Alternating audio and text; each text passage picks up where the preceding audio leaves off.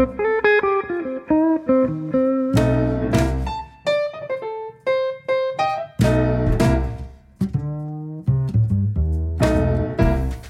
is Lee Habib, and this is Our American Stories, and we tell stories about everything here on this show, from the arts to sports, and from history to business, and everything in between, and your stories too.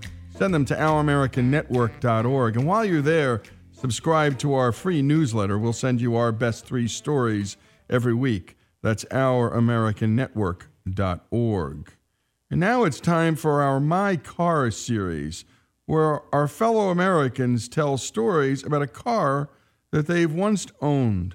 And today's feature is from Barry Maguire, the CEO of his third-generation family company, Maguire's, which is the largest car care products company in the country.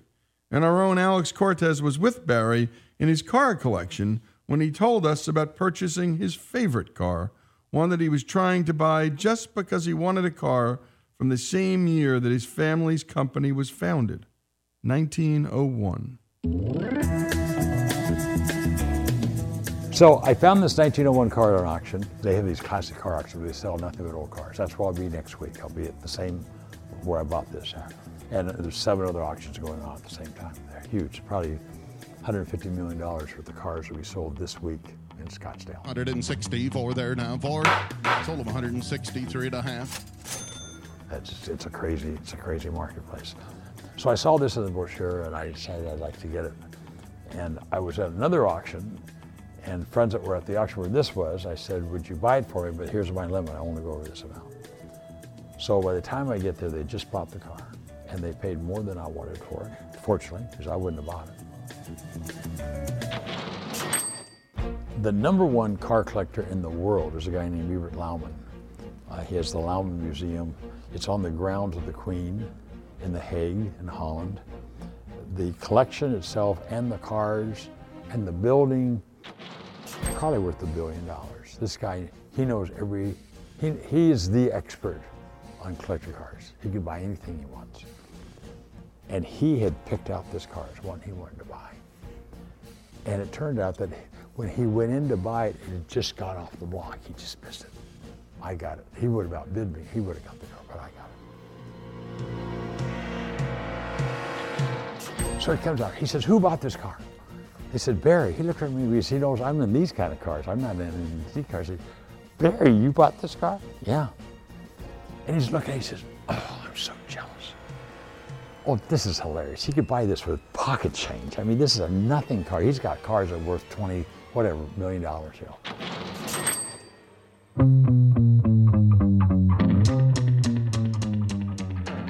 He said, I have this car, but it's not correct. This one's correct. We've since taken this car completely apart, and they talk about numbers matching. This is the real deal. This is all 1901 stuff. The numbers is in all the parts. Everything in this car is original, which makes it a very special car. He said, I have one, but it's not correct. He said, can I take pictures? I'll make some of these parts. I said, of course you can. So he says, so you know about this car? I said, oh, it's a Duel. I'm thinking made in France or something, I don't know. I just wanted to have a 1901 car. He says, you know why it has 3 cylinders? Now this guy is taller than me, and he's the most passionate car guy I've ever seen. He's eloquent. He's just, I mean, the guy, his presentation is just, I love the way he talks. I did a TV show with every car in the collection. This car, it just makes my heart patter. Every car in the collection, he talks about it, he's so personally involved with it. So he's really, so if you get the idea. You know why this car has 3 cylinders? I mean, you don't have 3 cylinders. You have 2, 4, 6, 8. Because of vibration and stuff and balance, you don't have a 3-cylinder car. You know why this car has 3 cylinders? And here he said, oh, you know why this car has 3 cylinders? I said, no. He looked, he said, what? You don't know why it has 3 cylinders? I said, no. He said, well, you know they're Christians.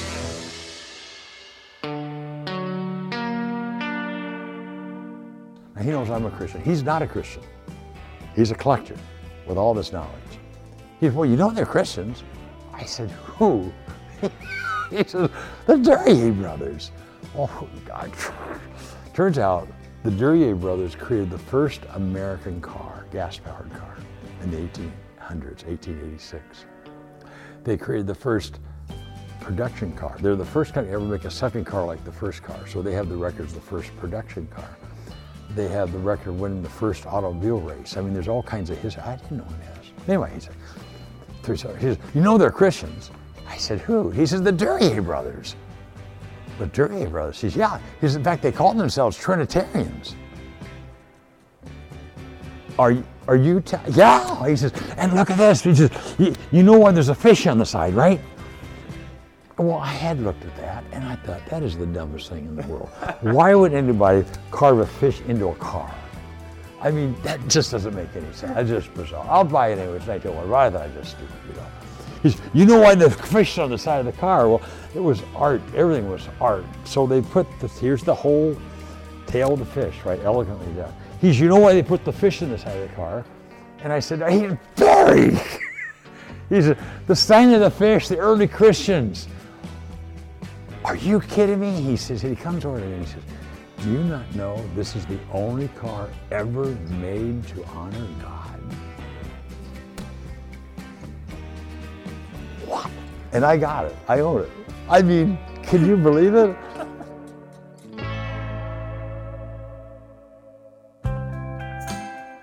So I'm always looking ways to talk about God in my car guy situation. So every chance I get, they always want to know what kind of cars I have. I got one car that's really interesting, and I tell them this story. What have I just done? I just told there is a God who works miracles.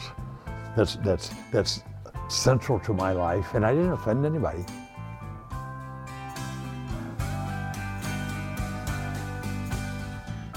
You know, you find ways to share your faith so you don't offend anybody. I think there's about 20 of them in existence, and I think there's only 2 or 3 that are running. But none of them like that. And great job to Monty, who helped us with the piece. And Monty is a student at Hillsdale College. And what a great find. And thanks also to Barry McGuire and what passion he has for this car that he just had to own because he needed a car from 1901 because that's when his family's company was founded. And it turns out he found the only car ever made to honor and celebrate God. What a good story. Barry McGuire's story, his car story, here on Our American Stories.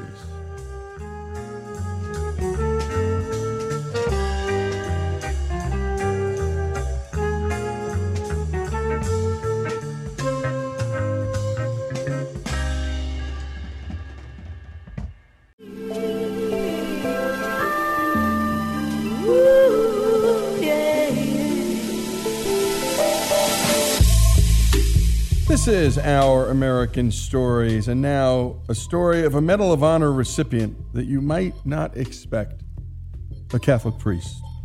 Father Vincent Capodanno was a chaplain with the Marines in the Vietnam War, and our own Alex Cortez brings us his story and through the voices of the men he ministered to. Here's Marine Corporal Henry Hernandez. I was on my second tour of Vietnam. Why I was there, I really didn't know, but I knew that I might not make it back. So I wanted to get close to God, so if the moment came, I would be prepared. So I got up on a Sunday morning. I knew that I had to go to confession, so I got in line, but I didn't know what was around the corner. There was like a bunker or something, so I couldn't see nothing on the other side of the bunker. When I got closer, Father Capodanno is sitting on top of empty ammo boxes, and the Marine is kneeling right in front of him. And I didn't know if I could do this. I said, we're gonna make eye contact. I felt embarrassed, ashamed. I had been away from the church for over a year. So I was gonna get out of line, but something kept me there. The next thing I knew, there was only one more Marine in front of me, so I said, well, I'll get ready. So I made a plan. I said, when I walk over to him, I'm gonna look down at his boots, make the sign of the cross, and do not make eye contact with him. So I walked over to him when it was my turn, and I kept looking at his boots, and I made the sign of the cross, and I said, forgive me, Father, for I have sinned. it's been over a year since my last confession. And then he said, I will help you with your confession. And that's when I looked up. And to this day, I don't know what made me look up. I looked up to him. We made eye contact. He was just seeing right through me. And those piercing eyes that he had, hazel eyes, I mean, I knew he could see right through me. After it was over, I felt different. And then he told me, for your penance, I want you to say the rosary. And I said, Father, I do not have a rosary. And he just reached in his pocket. He said, you have one now. He gave me his rosary. And I carry it with me at all times to this day. People want to hold it to see if they can get a miracle. You'll see why in a little bit. Here's Marine Captain George Phillips. The thing that I remember most is his eyes. And other people have said pretty much the same thing. But when you talk to Father Capodanno, there could be, a war going on, and you felt like it was just he and you, and nobody else mattered. And typically, you had to end the conversation, he wouldn't. And he had an innate ability to listen. But he also had an innate ability to know when Marines needed to talk about something. And he would sit and wait in silence until the Marine decided to talk. And he was the type of person that he wouldn't come and ask you questions, how you doing? He would make himself presence close to you. He had that ability to draw you to him, and you would automatically open up to him without even thinking about it. Here's Lance Corporal John Lober. Had kind of a little bit of a rock star quality. Even though a lot of the guys weren't Catholic, every time he'd walk around to the Mike Company area, people would flock around this man, Here's Captain Tony Grimm. He was like the Pied Piper, just attracting everybody to Mass. Everybody, regardless of their faith, as he performed general absolution, was making the sign of the cross. It was a most remarkable situation. Here's Colonel Gerald Turley. When he would say Mass, it was not uncommon to have the local women, babies strapped on their back. A lot of them were Catholic, most of them were Buddhist. They would come. And after the Mass, people wouldn't leave. You know how we all leave church a little early? They wouldn't leave. As long as Father would stay, they would stay. His love for the Marines was just awesome. And then finally one day he told me, I want to be like them. And I couldn't understand at first what he meant. Well, first of all, chaplains rarely went out into the field. They always stayed in the rear. That's where the battalion commanders wanted them. That's where the company commanders wanted them, because they didn't want to be responsible for them out in combat. Father Capodanno had a reputation for doing just that. Here's Lieutenant Fred Smith. Shortly after I first met him, Father Capodanno slipped out on a platoon-sized patrol with me, which he was absolutely forbidden to do. He was so courageous and so committed to going out with the troops that the battalion commander, as I recall, had forbidden him to go out with anything other than the battalion headquarters, but it didn't make a bit of difference to Father Capodanno. He just would go anyway.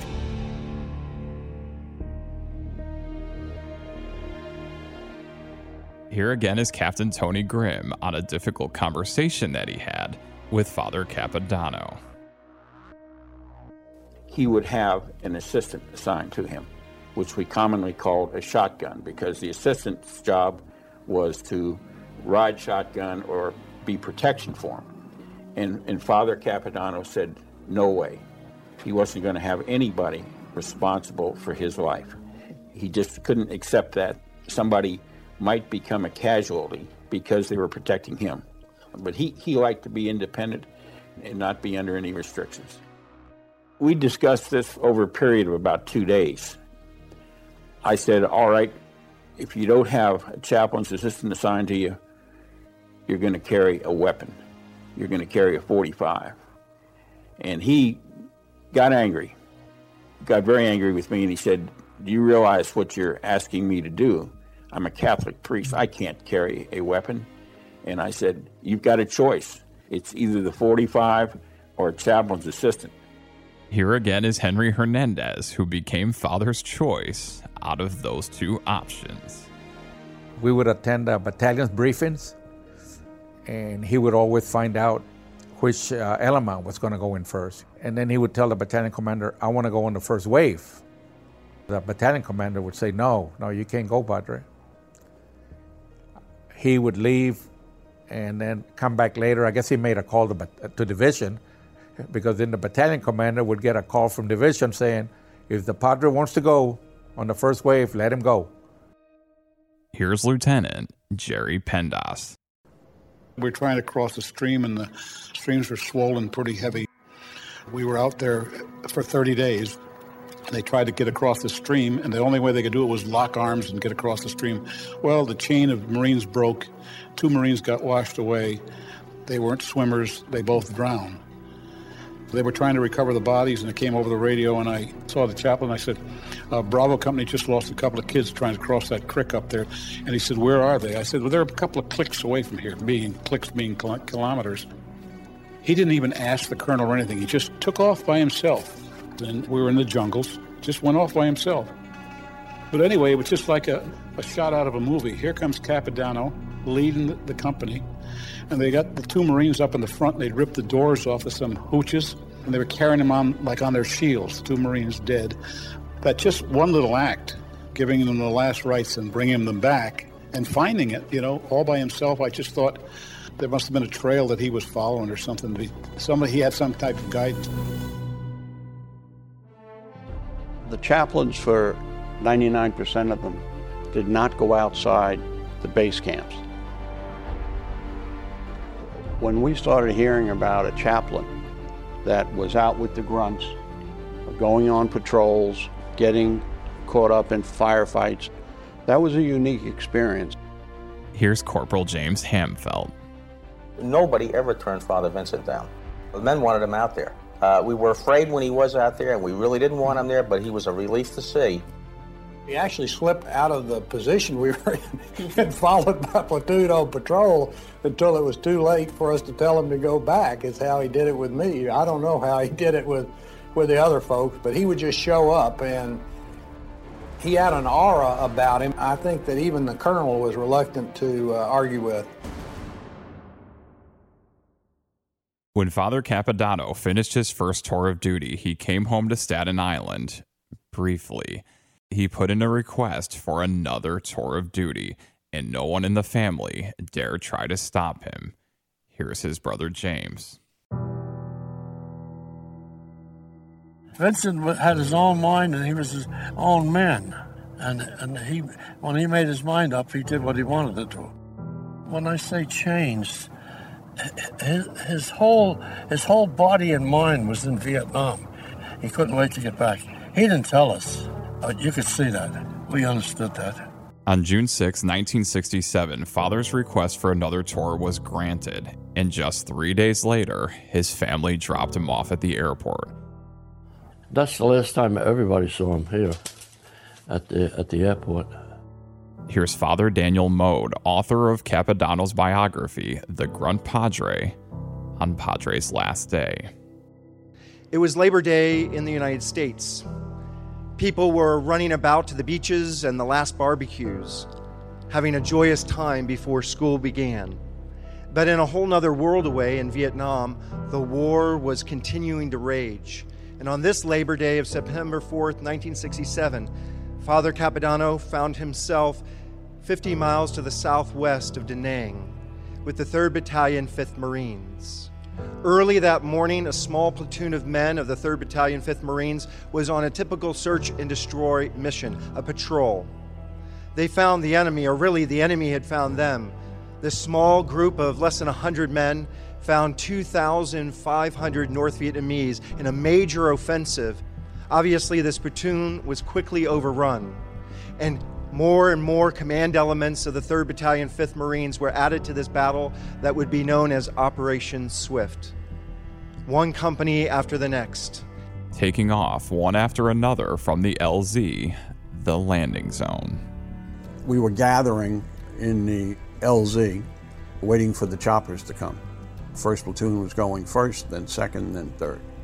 Father Capodanno was down there talking to the Marines. He used to tell everybody, God is with us this day. Everything will be okay. But it was always, God is with us this day. And he said that to a group of us that were standing around. He used to carry St. Christopher medals. The patron saint of travelers like themselves. He used to hand them out to people who didn't have them.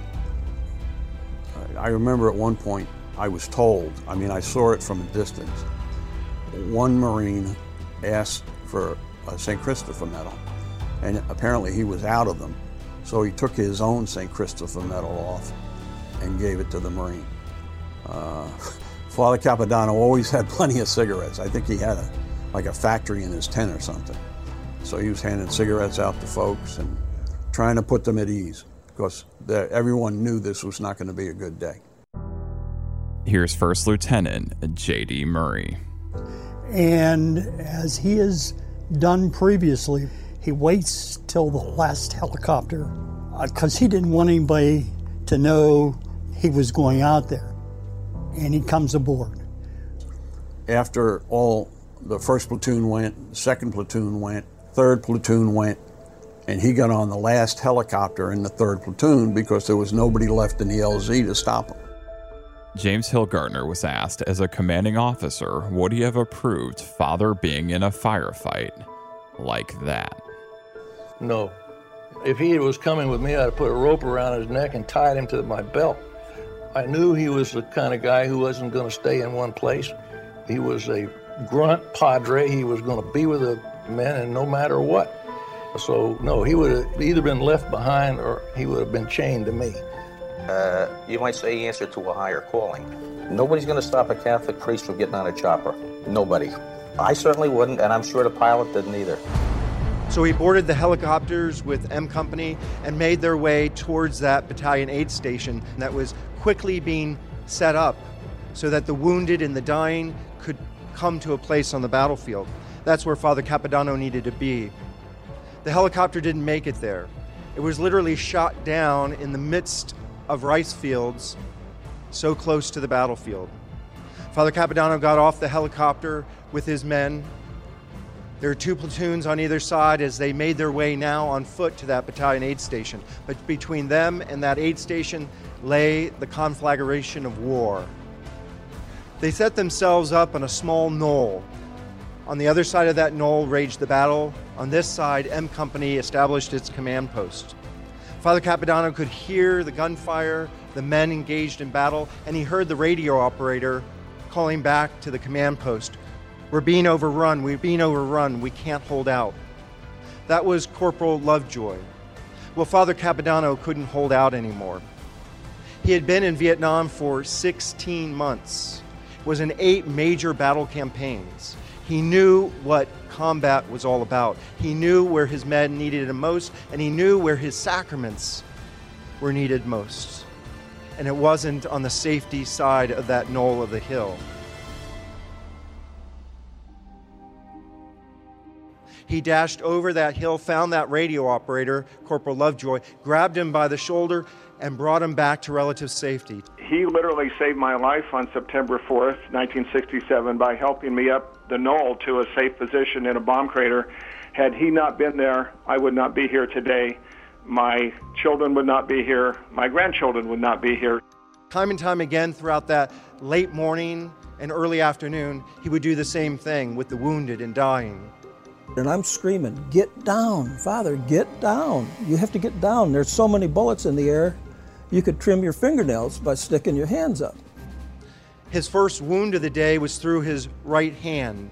It was shot, disabling his fingers.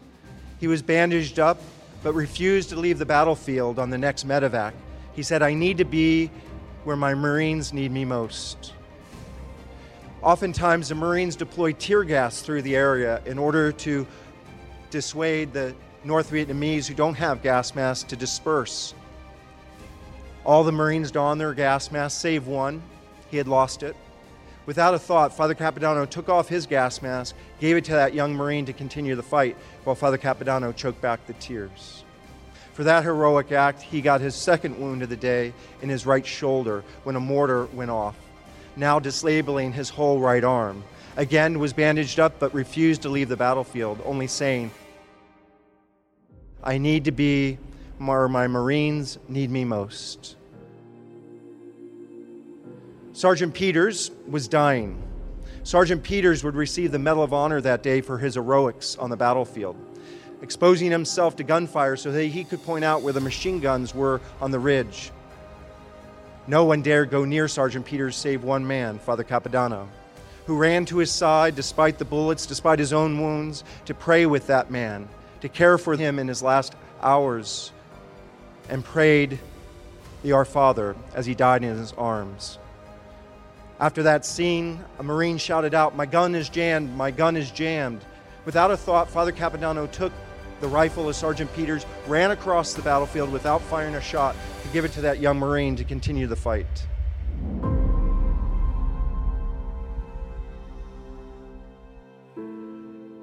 And you've been listening to the story of Medal of Honor recipient Father Vincent Capodanno. 1st, 2nd, and 3rd platoons went out, and he got on that last helicopter because, well, there was no one left to stop him.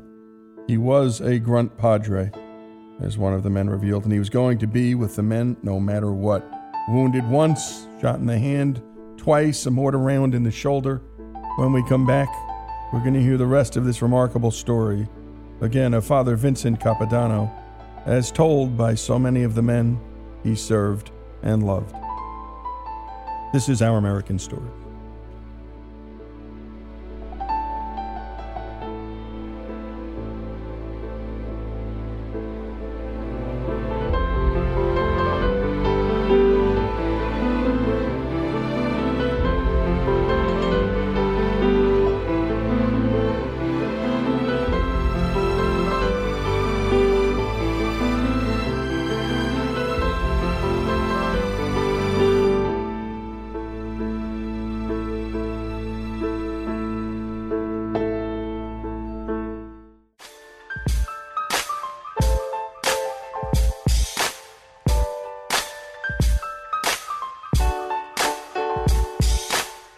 And we continue with Our American Stories, and with the story of Father Capodanno, a one-of-a-kind chaplain who ministered to Marines in the heart and heat of the battlefield. Let's return to his heroic actions on September 4, 1967, when he was with his Marines during the Vietnam War's Operation Swift. So later in the day, you lose track of time when people are shooting at you all the time. So about 3 or 4 hours, to my memory, others will say 2 hours, he saw some wounded Marines that were down towards the bottom of the hill. There was a wounded corpsman too. And he was running from person to person, providing what comfort and the sacraments as necessary to these Marines. A machine gunner had set up a nest very well camouflaged, and he had a firing channel that happened to separate some wounded Marines over here and some wounded Marines over here. There's a corpsman over here who he tried to get to help, never got there. But he was helping people on one side, and he was getting ready to go on the other side, and they were screaming at him, "Don't cross over," the machine gunners there. "Don't cross over," because 3 or 4 Marines already been wounded trying to cross over that firing channel. He didn't listen to anybody. He took off across the clearing, trying to get to 3 other Marines. A machine gun opened up and shot him 26 times in the back. But he never had any fear for himself. Just a miraculous, amazing priest.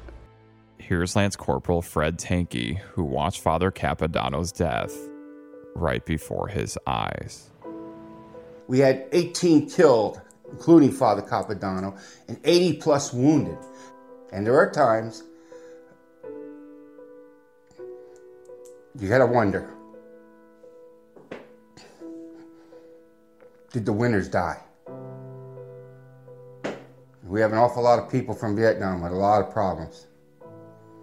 And some people will say, well, God has a mission for you. God has a job for you. God wants you around. Well, to me, those guys that died that day were every bit as good as I ever was, and if not better.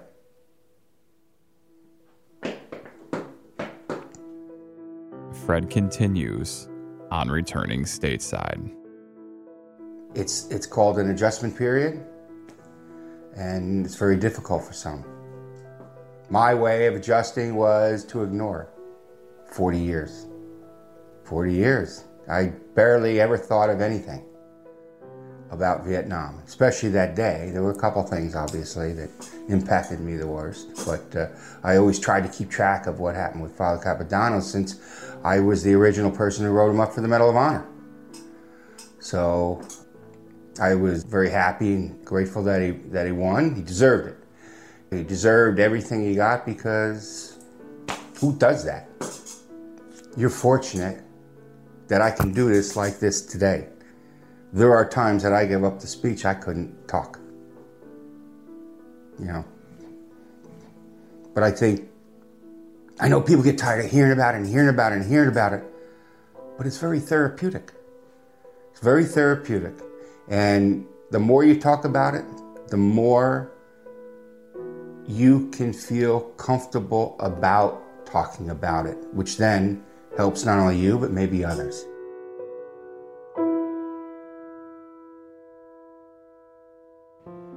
In many ways, obviously, that is the last heroic act of Father Capodanno. But in all ways, it is how God uses a person like Father Capodanno, not just in his heroic act, but throughout his life, and even into his death. I tell this story.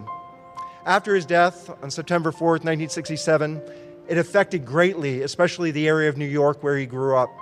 And one man who used to teach in school with him when he was a seminarian read the story of Father Capodanno's death. He hadn't been to church for a long time. And because he was so moved by the heroic aspect of Father Capodanno and knowing him, he decided it was time for him to get back to church. He walked into the church, told the priest why he was there and wanted to go to confession. And then the priest, kind of amazed at this whole thing, said, well, why? Why are you coming back? And he told him the story of Father Capodanno, and then he said these words, I guess a missionary doesn't stop working even after he dies, does he? I guess a missionary doesn't stop working even after he dies, does he? And Father Capodanno hasn't stopped working. One of the persons I got to know through this who was with Father Capodanno on the day he died is a lieutenant, Fred Smith. You may know him as the founder and CEO of FedEx. But on that day of September 4th, he was a lieutenant in the Marine Corps. He knew Father Capodanno well, and it was at that death that inspired Fred Smith to re-engage in his faith, to re-engage in a purpose in life. Ultimately, he would say that it was Father Capodanno's example and witness that propelled him to take that risk so many years ago to found that company. Well, he wanted to talk to me about Father Capodanno, and I met with him. His story is in the book, The Grunt Padre. Well, when I was meeting with him, I was the vice principal of this Catholic high school, and I was building a memorial there. And the center of the memorial was a statue of the Holy Family that we were having carved in Carrara, Italy. But the shippers couldn't guarantee that it would be there by the end of the school year for our dedication. I had an issue, obviously. A big statue, about a ton. Now I'm going to meet with Fred Smith. After he tells me this amazing story of his encounters with Father Capodanno on that day of September 4th, literally he's crying, telling me this story. He says, Father, is there anything I can do for you? Bing, light goes off. I said, Fred, I've got a ton of a problem. I've got this statue in Carrara, Italy. I need to get it here to the United States. 48 hours later, it was FedExed. True story. A missionary doesn't stop working even after he dies, does he? Obviously, some of the more incredible touch of Father Capodanno in people's lives have been the miracles dedicated to his name. all of those are being investigated as we continue the cause. The cause for him to be declared a saint. Father Capodanno, you can't forget a man like that. It's just impossible, because nobody is ever going to have an effect on you the way he did. And the Marines and sailors that worked with him will tell you that to a man. Padre, thank you very much for saving my life. But most important, thank you for saving my soul and bringing me back to the Catholic Church. I mean, I not a day goes by that I don't say, thank you, God, but thank you, Chaplain Capitano, for saving my soul. And, I just hope that I live to see him become a saint. I think that would be the happiest day of my life. Here's Lieutenant Ed Blecksmith. I made it the kind of the vow to myself that the people who didn't come home, including Father Capodanno, it was my responsibility to live my life to the best I could live it, to honor them, live a life that they were unable to live. And when my son was killed in Iraq, and then 3 years later, his mother died of cancer. And friends of mine would say, how do you deal with this? And I said, I have 3 things.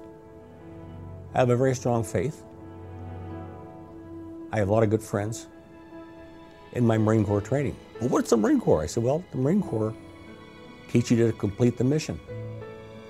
Life is a one-way ticket. It's not a round trip. We do it one time. And I don't think Pam or JP would want me to not live my life to the fullest degree. And I honor the people who didn't come home by doing that. And a special thanks to Alex and Joey. Great work as always on the piece.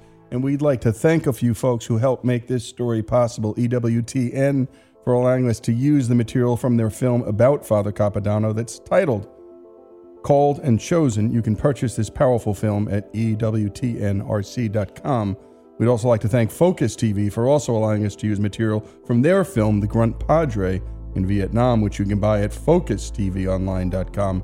Finally, we'd like to thank the Father Capodanno Guild, a nonprofit that's promoting the cause for sainthood of Father Vincent R. Capodanno. You can learn about and support their work at capodannoguild.org. Running from person to person, providing comfort and sacraments is all I could think about in that story. Amongst all that fire, all that danger, that's what he was doing, serving to the end. He never had any fear for himself, one of his men said. I guess a missionary doesn't stop working even after he dies, does he? That question resounded again and again. Thank you for saving my life, one of his men said. More important, thank you for saving my soul. I hope that I live to see him become a saint. That would be the happiest day of my life. The story of Father Vincent Capodanno. We'd love to hear your stories about heroism and courage under fire, any kind. Send them to OurAmericanStories.com. We will promise we'll honor them. This is Our American Stories.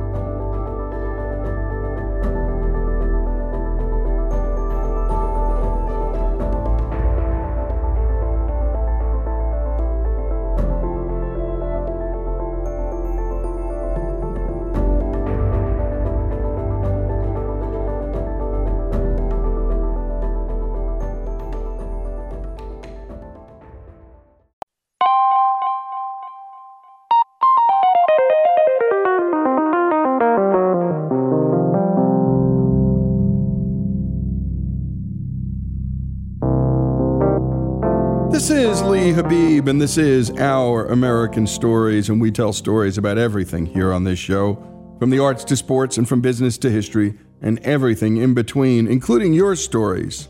Send them to us at ouramericannetwork.org. Your stories are some of the best we do here on this show. And today we bring you the story of Tom Ryan, a 95-year-old listener of our show on KABC in Los Angeles. Tom had an unusual upbringing. He grew up in Long Island, New York, living behind a funeral parlor run by his family, and he wrote a book about it entitled Love in the Ashes. Today he brings us a story you're going to have to hear to believe. It's all about love, old-fashioned values, and, well, breaking the law. Here's Tom. I slipped the ring on her finger, said I do, and thought it was forever. Boy, was I wrong.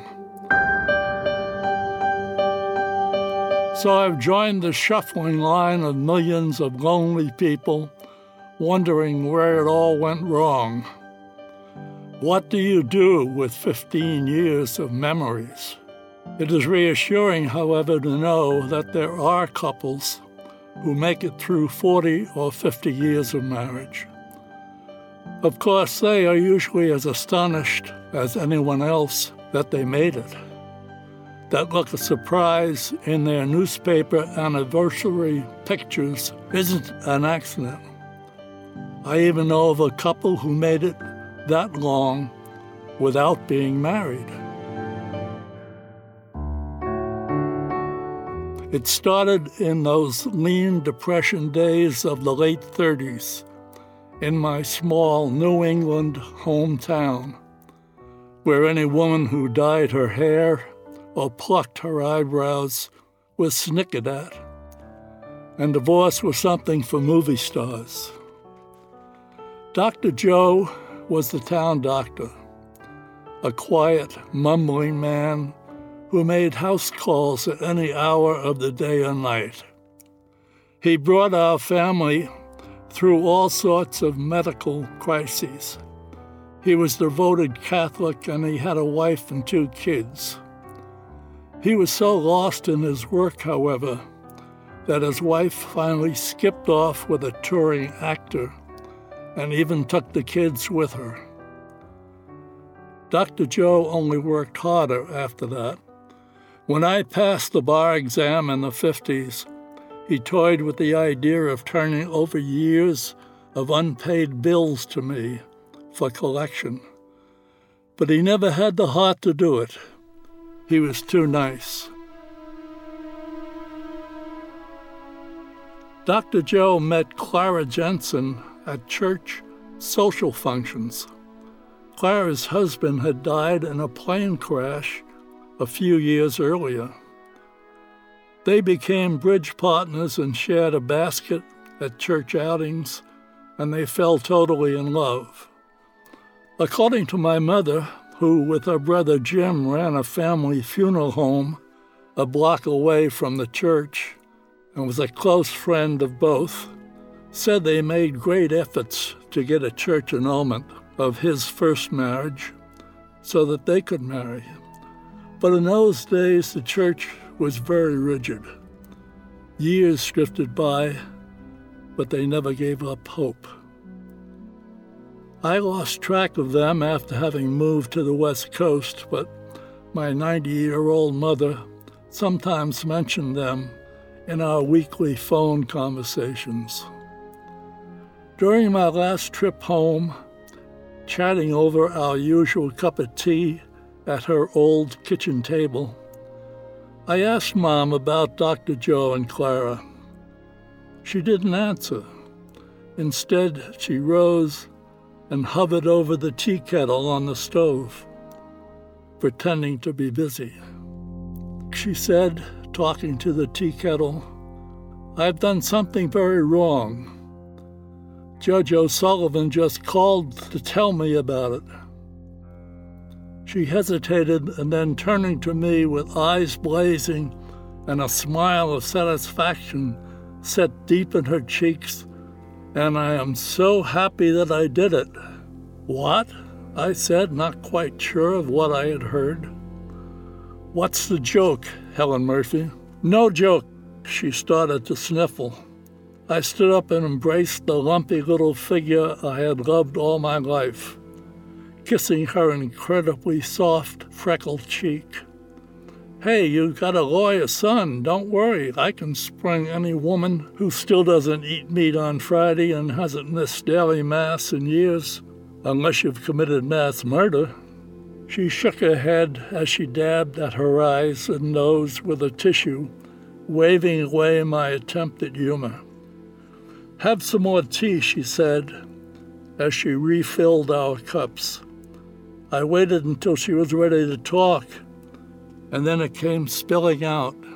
You asked about Dr. Joe and Clara. Oh, dear. I thought I had told you on the phone. Told me what? Dr. Joe died a few months ago. I think you were in Europe. He was raking leaves in his garden, and the newspaper delivery boy found him.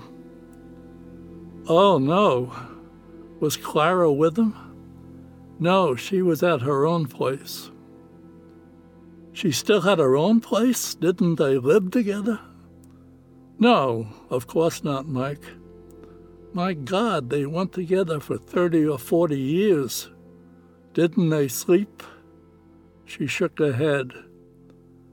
They were very close, but they were also good Catholics.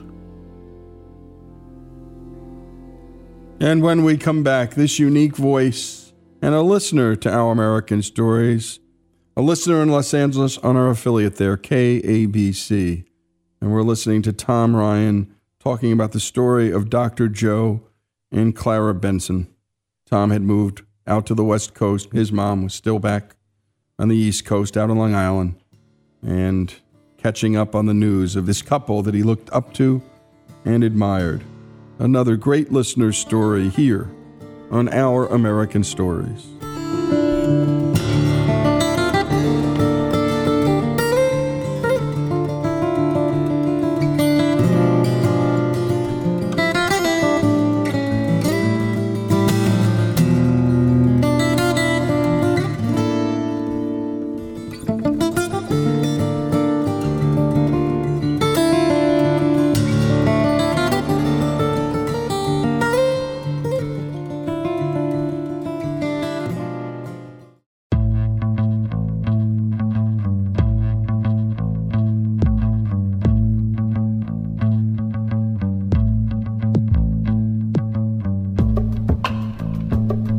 And we continue with Our American Stories, and this one is from a listener, Tom Ryan, a 95-year-old listener of our show on KABC in Los Angeles.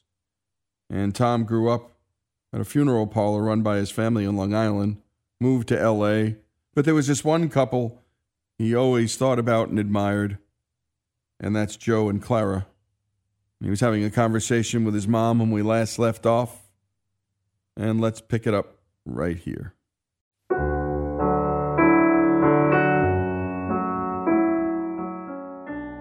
People had standards in those days, not like today. All those years, unbelievable, I muttered. They always thought they would marry, but the diocese was so strict. So strict. She shook her head. How's she taking it? I asked. Tears started to flow again as she said with a sob, That's the other sad news. Clara passed away just last week. Remember I told you last year that she was fighting cancer. Dr. Joe was doing all he could for her, but then he went. I stared at the bottom of my teacup. That's so sad, both of them. So you had them waked out in front, within a few months of each other? She nodded. Her voice dropped off as she said, That's what I have to tell you. I broke the law. I did something I shouldn't have. But I feel so glad I did. Seeing the confused look on my face, she continued, Dr. Joe donated his vital organs to science. His 2 children finally turned up and requested that his remains be cremated. Their mother had recently died, they said, As usual, the crematorium returned Dr. Joe's ashes to us, and I stored them out in the hall closet. I nodded as I recalled the hall closet from childhood. Stacks of canister of ashes had lined the shelves of the closet for years. Many were never claimed by the families, who either moved away or didn't want to come in and pay the funeral bill. Many of the paper name tags had fallen off. Sometimes, before air conditioning, those with no name tags were used to prop open the front doors on hot summer nights at crowded wakes. I always smiled when I realized that, unbeknownst to anyone else, the unclaimed ashes of a big muck-a-duck politician, as my mom called him, were used on many a hot night to humbly hold the door open for the constituents he had fleeced for so many years. Do Dr. Joe's kids want the ashes? I asked. Yes, Mom replied, they are fighting over the estate. It's sizable. Both children have lawyers. The daughter was adopted, and the son is claiming that she isn't entitled to anything. It's gotten pretty petty. Now both lawyers are claiming the ashes right away. So that's what Judge O'Sullivan was talking to you about? Yes, he sent me a copy of a court order. She pulled a blue-backed legal document from her nearby knitting basket and handed it to me. I guess it says I'm to give the ashes over to the court. As I read the order, I nodded in agreement. Yep, that's it. So what's so hot about that? She didn't answer directly. Instead, she put down her teacup, looked out the kitchen bay window dreamily, and said, Clara looked so beautiful in the casket in her peach dress, her hair done the way she liked it, her good pearls. She started to sniffle while speaking. Well, they waited for each other a very long time in full grace, so I'm sure they're together in heaven, I volunteered. She blushed and with a tight smile played around the corners of her mouth. I helped things a little, she murmured. Help things? I asked. An unsettling chill slid down my spine. She looked straight at me and said, when all the mourners had gone, the men were loading them into the limos to go to church. I went back to say a last goodbye to Clara before they came back to close the casket. I was all alone with her, having a good cry, when suddenly I remembered Dr. Joe's ashes in the closet. So, she spoke rapidly. I pried off the top of the canister with those pliers we keep in that closet and poured all of Dr. Joe's ashes onto Clara's lap and into the satin lining of the casket. Her voice rose with pride as she finished. A warm glow surged through me. You mean? A smile cut me off. Mike, Clara, and Dr. Joe are finally joined together in eternity. And I'm so happy for them that I just want to burst with joy when I think of it. I know that legally I had no right to disturb those ashes. Tears of happiness rolled down her freckled face. And now I'm in trouble. The court wants the ashes. What should I do? I kneeled next to her chair and hugged her and comforted her. She didn't see the tears of pride in the corners of my eyes. My mind raced as I searched for an answer. Mom, I talked quietly over her shoulder while still holding her. The law is very hard in ways, but it tries to be responsive to our human needs and desires. We know, and I'm sure Judge O'Sullivan would agree, if he knew, that you were right, that Dr. Joe would have wanted to be with Clara. You did something beautiful. She broke away for a moment to dab her nose and eyes with a tissue.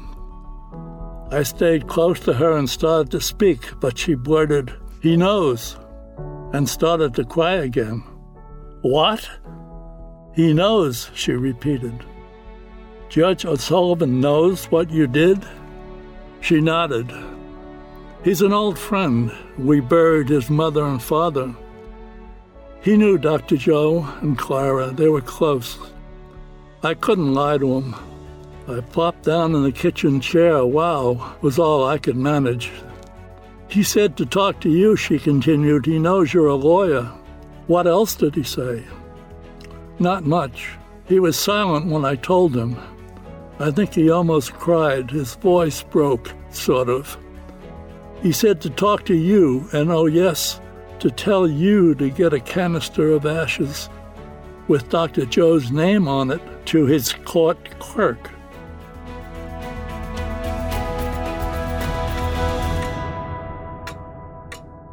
"That's exactly what he said? Get a canister of ashes with Dr. Joe's name on it?" "Yes." She just nodded and sniffled. I sipped my tea and smiled. The kitchen was quiet except for the ticking of the grandfather clock in the hallway. I headed for the hall closet.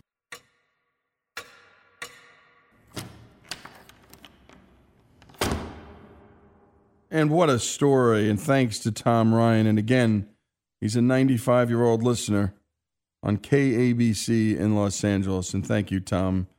And there are more to come from him, actually, because, well, that's not an accident, what you just heard, folks. What a voice. What a story.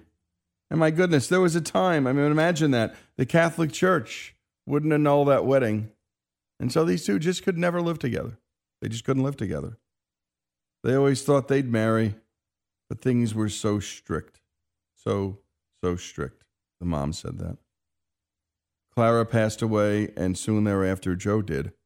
And that happened so often, folks, in life. We've seen it happen time and again in stories we tell. June Cash died, and Johnny Cash died not soon thereafter. And George Bush and Barbara Bush, look at how quickly that happened. And so it is when you lose that loved one for all those years. Well, a part of you just wants to join him. And my goodness, the way Tom's mom handled things. I broke the law. And I'm so glad I did. And sometimes, you know, folks, the rules don't make any sense. And that's a hard thing to teach your kids because you got to teach them to follow the rules, except when they shouldn't, right? Except when they shouldn't. And we want to hear your stories, any kind, love stories, inspirational stories, any kind at all, courage, faith, hope, love. These are the things we write about a lot and talk about here on this show. Send them to ouramericannetwork.org. That's ouramericannetwork.org. Tom Ryan's story and his mom's story about Joe and Clara. All of their stories together here on Our American Stories.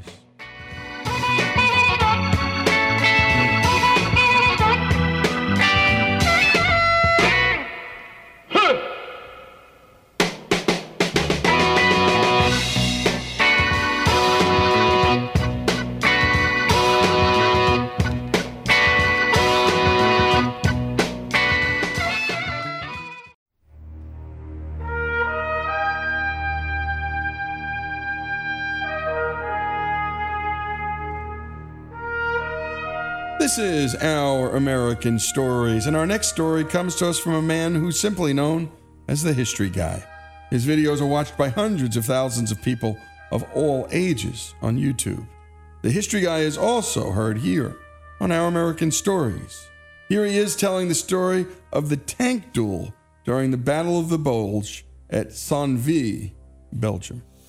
Today we're going to talk about an event that was described in an after-action battle report on December 18th, 1944, where a U.S. light armored car engaged and destroyed a German heavy tank in combat, which is something so unlikely that you might not even think it was true, except that there were multiple witnesses and an official Army report. And while it really is an interesting and exciting story worth telling, it is also an interesting microcosm of the world-shattering events that were going on in the winter of 1944. And an interesting life lesson as well. But before we talk about this duel between armored vehicles, let's talk about the events that led up to it. The Germans launched one of their last major offensives of the Second World War on December 16, 1944. They were attacking a heavily forested section of Belgium called the Ardennes. It was lightly defended by the Allies because they believed that the terrain was so impassable that there couldn't be an offensive there. The goal was to drive all the way through to the Belgian port of Antwerp. That would split the Western Allies in half, isolate entire army groups, and, Hitler hoped, inflict such a defeat on the Western Allies that they would have to sue for peace, allowing him to concentrate on the war with the Soviet Union. It was a massive attack that included 206,000 troops, 1,200 tanks, and 4,000 artillery pieces. The goal was to use surprise and speed to move so quickly that the Allies would not be able to mount a defense or a counterattack. That required a very aggressive timetable where the German army needed to take certain towns that had crossroads necessary for moving those numbers of troops. One of those was the town of Bastogne, and the defense of Bastogne by the 101st Airborne is pretty well known. But another one that's not discussed nearly as much is the defense of the tiny Belgian town of Saint-Vith. December 17th saw chaos in the tiny town of Saint-Vith. The German assault the night before had caught the Americans completely off guard. Thousands of American troops were in headlong retreat. 2 entire regiments had been surrounded and forced to surrender.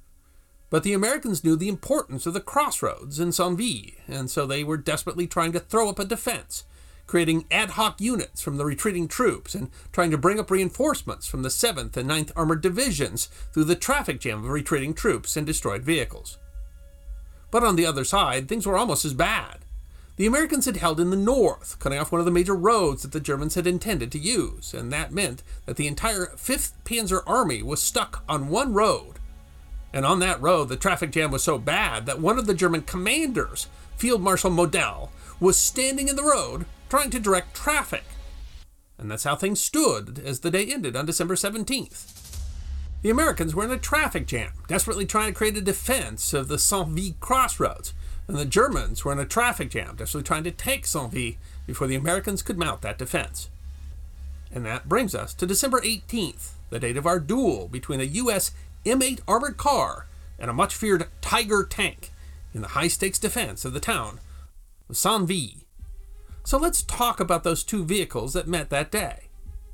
The M8 armored car is a reconnaissance vehicle, in this case with Troop B of the 87th Cavalry Reconnaissance Squadron.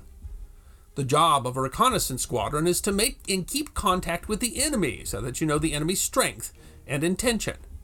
Their vehicles were built around speed and agility, not armor and armament. The M8, made by Ford, was lightly armed with a 37mm cannon. That's not enough to say hurt the front armor on a large tank, but it could take on an enemy reconnaissance vehicle or a soft vehicle like a truck or an artillery piece. The M8 was armored, but only enough to protect it from, say, machine gun fire, not a cannon like on a tank. Although the M8's off-road capability was disappointing, the M8 was very fast on roads and capable of maintaining speeds up to 55 miles per hour. On the other side of the battlefield, the Germans brought with them some of the most powerful armored fighting vehicles of the Second World War. Not only did they have the formidable Panzer IV and Panther medium tanks, but they brought along the masters of the battlefield, the mighty Tiger tank. Made by the Henschel Corporation, a Tiger weighed in at more than 60 tons. It's more than 8 times the weight of an M8. Its frontal armor was 120 millimeters thick, which was virtually invulnerable to the 37mm cannon on an M8. And its own cannon was the mighty 88, an 8.8 centimeter gun meant to destroy the best armor that the Allies could bring to the battlefield. Against an 88, an M8 might as well have been armored with paper. The only weakness for a Tiger was the armor in the rear, because tanks are built to be attacked from the front, but even there a Tiger had 80 millimeters of armor, which meant that for an M8 to hurt a Tiger, it would essentially have to shoot into the back of the tank at point-blank range. But of course, that's exactly what happened on December 18th, witnessed by an infantry captain and recorded in an after-action report. According to the report, the M8 was concealed in a bush and was surprised when a Tiger tank rumbled by right in front of it. The commander realized that the crew of the Tiger tank had not seen his M8, and the Tiger was driving on a sunken road so that it wouldn't be able to maneuver. The commander realized an opportunity, so he rolled out his M8 to charge the rear of the Tiger tank, hoping to get his shot in before even being seen. Well, it didn't work out as easily as he had hoped. The commander of the Tiger tank spotted them as they approached, and so it became a desperate race, with the M8 racing to get close enough to use its tiny 37mm cannon, and the commander of the Tiger tank desperately trying to traverse its massive turret so it could shoot at the M8. At just 25 yards, a mere 75 feet, the M8 fired 3 shots straight into the rear of the Tiger tank. The huge beast shuddered, rumbled to a stop, and exploded into flames, the crew abandoning the tank. And then, in my favorite bit of the after-action report, the witness mildly noted that, having just scored perhaps the most extraordinary kill in the entire history of armored warfare, the M8 returned to its position. Sure, it's an exciting story, but what does it really teach us? Well, I think one of the most interesting parts of the story is that this attack was not an act of desperation, it was an act of calculation. The sergeant commanding the M8 knew the strengths of his own vehicle, knew the weakness of his enemy, saw an opportunity, and took it. And isn't that a great life lesson? If you understand your strengths and recognize your opportunities, you can defeat even overwhelming odds. But it's also a great illustration of the plucky American defense of the town of Saint-Vith. Like the M8, the Americans in Saint-Vith were facing overwhelming odds in a chaotic situation, and yet they put up a defense greater than anyone might have imagined. The Germans expected that their overwhelming numbers would easily take Saint-Vith on December 18th, and yet the outnumbered Americans held out for an entire week. It wasn't until December 24th that they finally withdrew to new positions. By the time the Germans finally took the town, it was really just too late. While their offensive, better known as the Battle of the Bulge, would rage on for another month, in practice, the Germans had no chance of achieving their goals after they lost the initiative in the first few days against determined defenses at places like Saint-Vith. In the end, the Germans lost more than 100,000 casualties in the battle, killed or captured, and virtually all the equipment they took was lost as well. The surprise offensive turned out to be an astounding victory for the Allies, maybe best illustrated by that time when the little M8 armored car defeated the Goliath of the battlefield on a lonely road in Belgium. And great job as always to Greg Hengler, and special thanks to the History Guy. If you want more stories of forgotten history, please subscribe to his YouTube channel, The History Guy, History Deserves to be Remembered. And what terrific storytelling. And it's so true. This was not an act of desperation, but calculation. And always American ingenuity and courage. I mean, it took guts to just leave a post. I mean, clearly they hadn't been seen, but to go track down a Tiger tank and try and take it down, not only the most extraordinary kill in the history of armored warfare, but a sheer and pure example of how Americans seize initiative and take risks.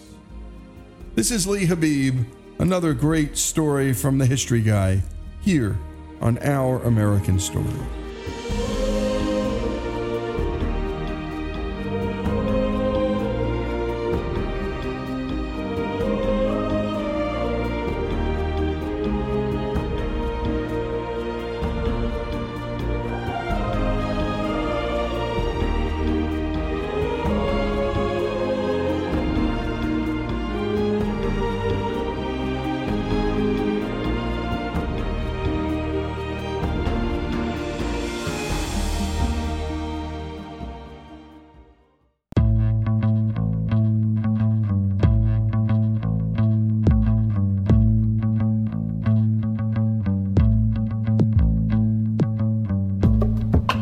And we return to Our American Stories, and today we bring you the story of Henny Jewelers, a fourth-generation family-owned jewelry shop with a heck of a story in Pittsburgh, PA.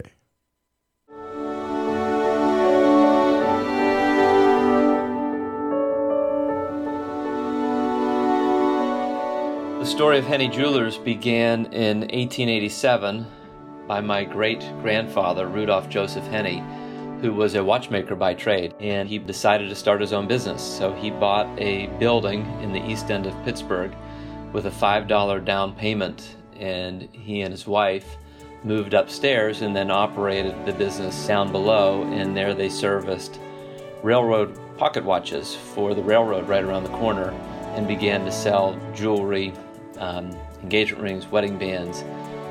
and did just about any type of service that could be done. He continued to operate that business into the early 1900s.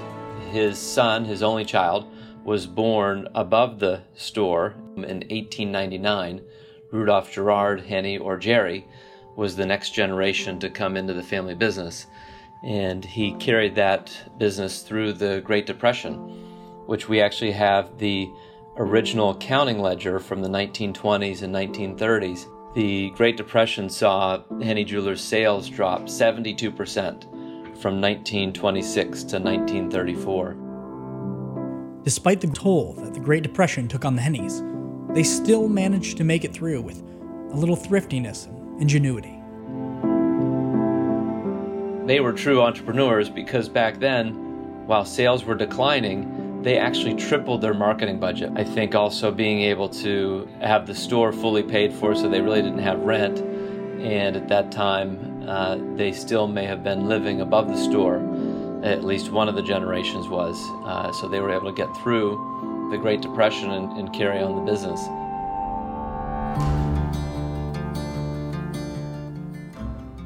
Eventually the business was passed on to my father. So during the 1960s, the area where the store was located in the east end of Pittsburgh, they did some urban development that changed things, which significantly declined the commercial viability of the area, and we saw crime go up. And my dad finally, in the 1970s, 1978, decided to move the store. It was a very difficult move because they had been in the previous location for 91 years. It was the store where my grandfather, his father, was actually born, and it was a real change, a real risk for him. But it turned out to be a great move, and he continued to operate that to the 1990s. I came in the business in 1992. My dad was very sincere when he mentioned to me about the opportunity to come into the business. There was no pressure. That he really felt it was a business that he enjoyed, but every one of us should choose something that we really enjoy and love. I had my own desire to come into the business. I saw my dad, I saw what he got to do. I started working in the business when I was 12, and I would come in and run the vacuum and clean toilets and wrap packages. We used to actually make our own bows in the basement. There was a little machine that you would twist these bows up, and I would sit there for hours and make bows. And, you know, frankly, my dad is one of my heroes, and if I could be like him, that would be a very successful life. So I had a desire to come in and do what he did. When I joined the business, we were doing less than 2% bridal, engagement rings, and wedding bands, and now it accounts for about 35% of our business. And frankly, it's some of the most exciting things that we get to do. It's really fun for me to get to meet these young couples who are planning the next stage of life, planning to get engaged and then get married. And some of them I've gotten to see through it. Now in my 26 years in the business, I now get to see the children who are graduated from high school and college when I sold the original engagement ring and wedding band years ago. My Christian faith is very important to me. This goes all the way back to my great-grandfather. In fact, right now on the credenza behind me is a little trowel that was given to my great-grandfather in recognition of his help to lay the cornerstone in the new church that was built down the street, Sacred Heart Catholic Church, which coincidentally is where my sister was married and where my grandparents, they were the very first couple married in that church. Faith has played an important part in how we operate the business and what we do here. It was discouraging to see young couples getting engaged and getting married and seeing the love that they have for each other, and then encountering them 5 or 7 or 10 years later when they're coming back to sell the engagement ring and wedding bands because things didn't work out so well. Marriage and relationships can be challenging, and sometimes people don't prepare as well as they might need to. As my dad said often, he and my mother counsel young couples through their church as they prepare for marriage, and he was getting the impression that many of the young couples today were more interested in preparing for the wedding ceremony than for the relationship.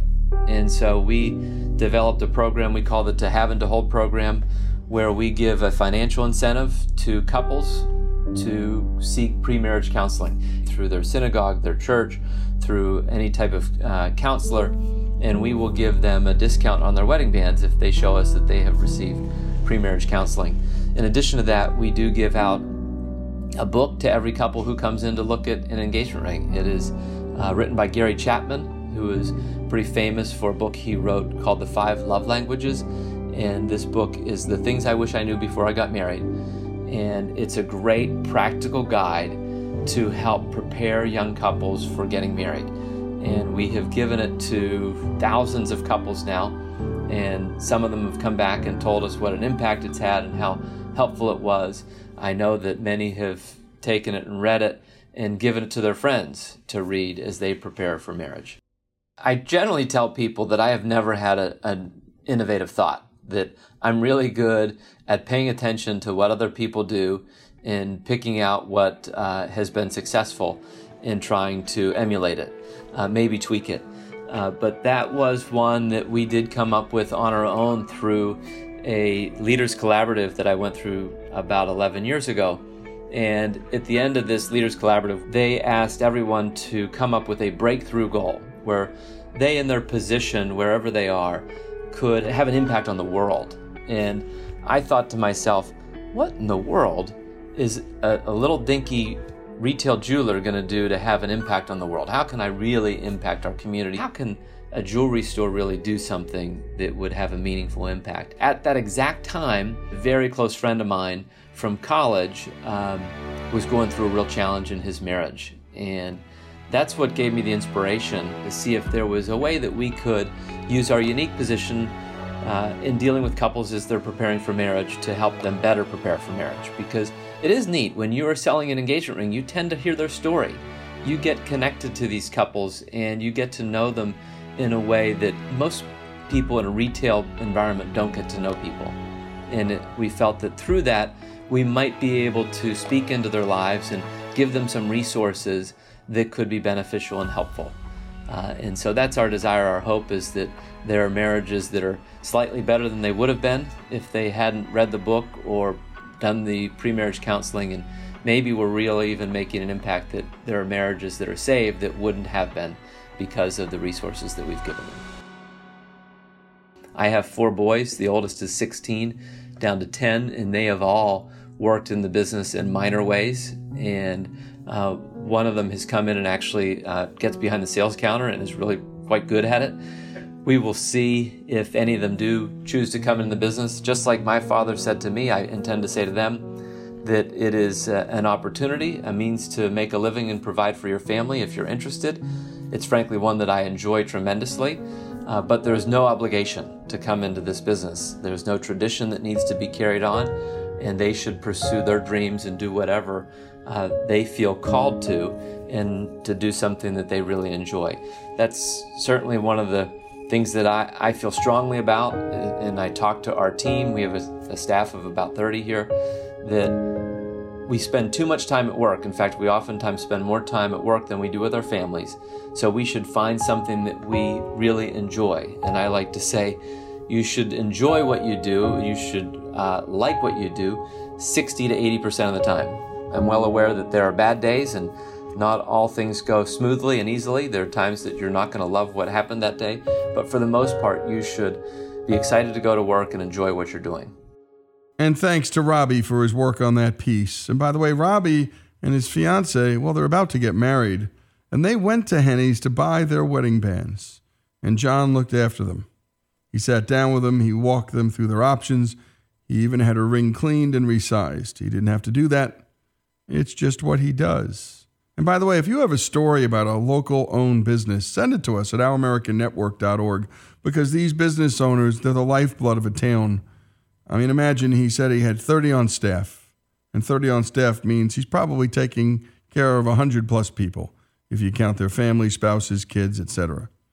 And this is what small business owners do. They're the lifeblood of a town, and it's very much what Tocqueville observed about this country, the French social scientist who came here in the 19th century. And what he observed was, well, something unique to America. All these associations, all these churches, all these small businesses, Americans just gathered together and solving problems and taking care of business. Indeed, he believed that the lifeblood of a democracy, were these small associations. And so thanks to John Henne for doing all the things he does, a family serving Pittsburgh for many, many, many decades. John Henne's story, his family's story, a Pittsburgh story here on Our American Story.